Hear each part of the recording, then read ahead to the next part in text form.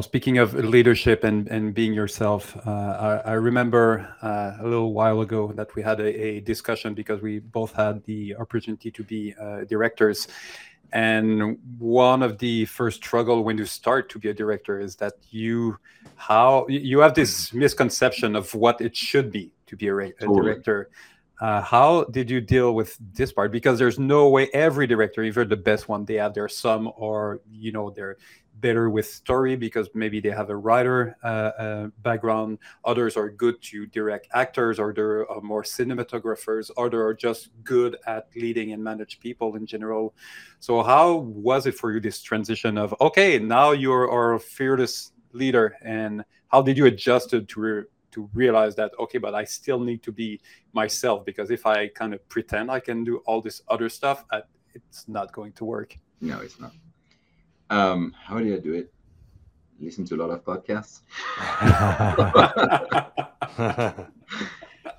It's actually I've true, to be honest with you. We had the chance one day to host. The studio hosted a kind of not a masterclass, but a talk with Steven Spielberg. He came.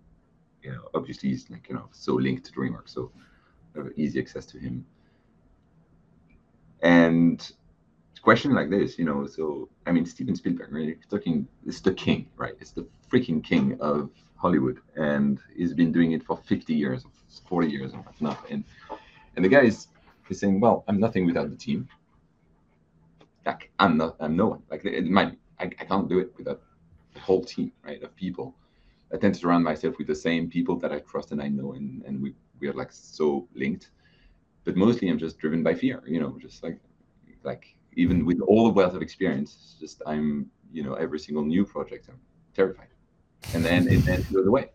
And like if Spielberg says this, I may misquote a little bit or exaggerate a bit what he said, but it's you get the concept. It's he feels the guy saying this. Well, then I should be terrified, and I was terrified. So I'm like, okay, that's good. But I think it's I've never I don't think I did it because again I love working in teams so much that I never went into this project saying this is my vision, do this, and just shut up. It was not the point. It was all about let's do it together. I got a vision. I want to go there, but even if it's not exactly there, somewhere around here, that's okay. I just don't want to go here. That's it.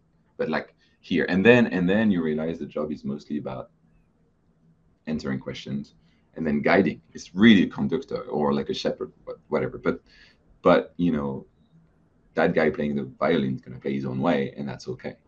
As long as he's like in the tempo. And so it's kind of the way I started to look at it, and and you know it's not about saying I'm the director. It's all about saying, okay, I'm there just to help you guys go somewhere, and it's about it. And in the end, you're the one taking the credit, which is or may not be fair, but it's the way it works. But in any case, the product is up here because a little bit of your work, but a lot of the everybody else's work.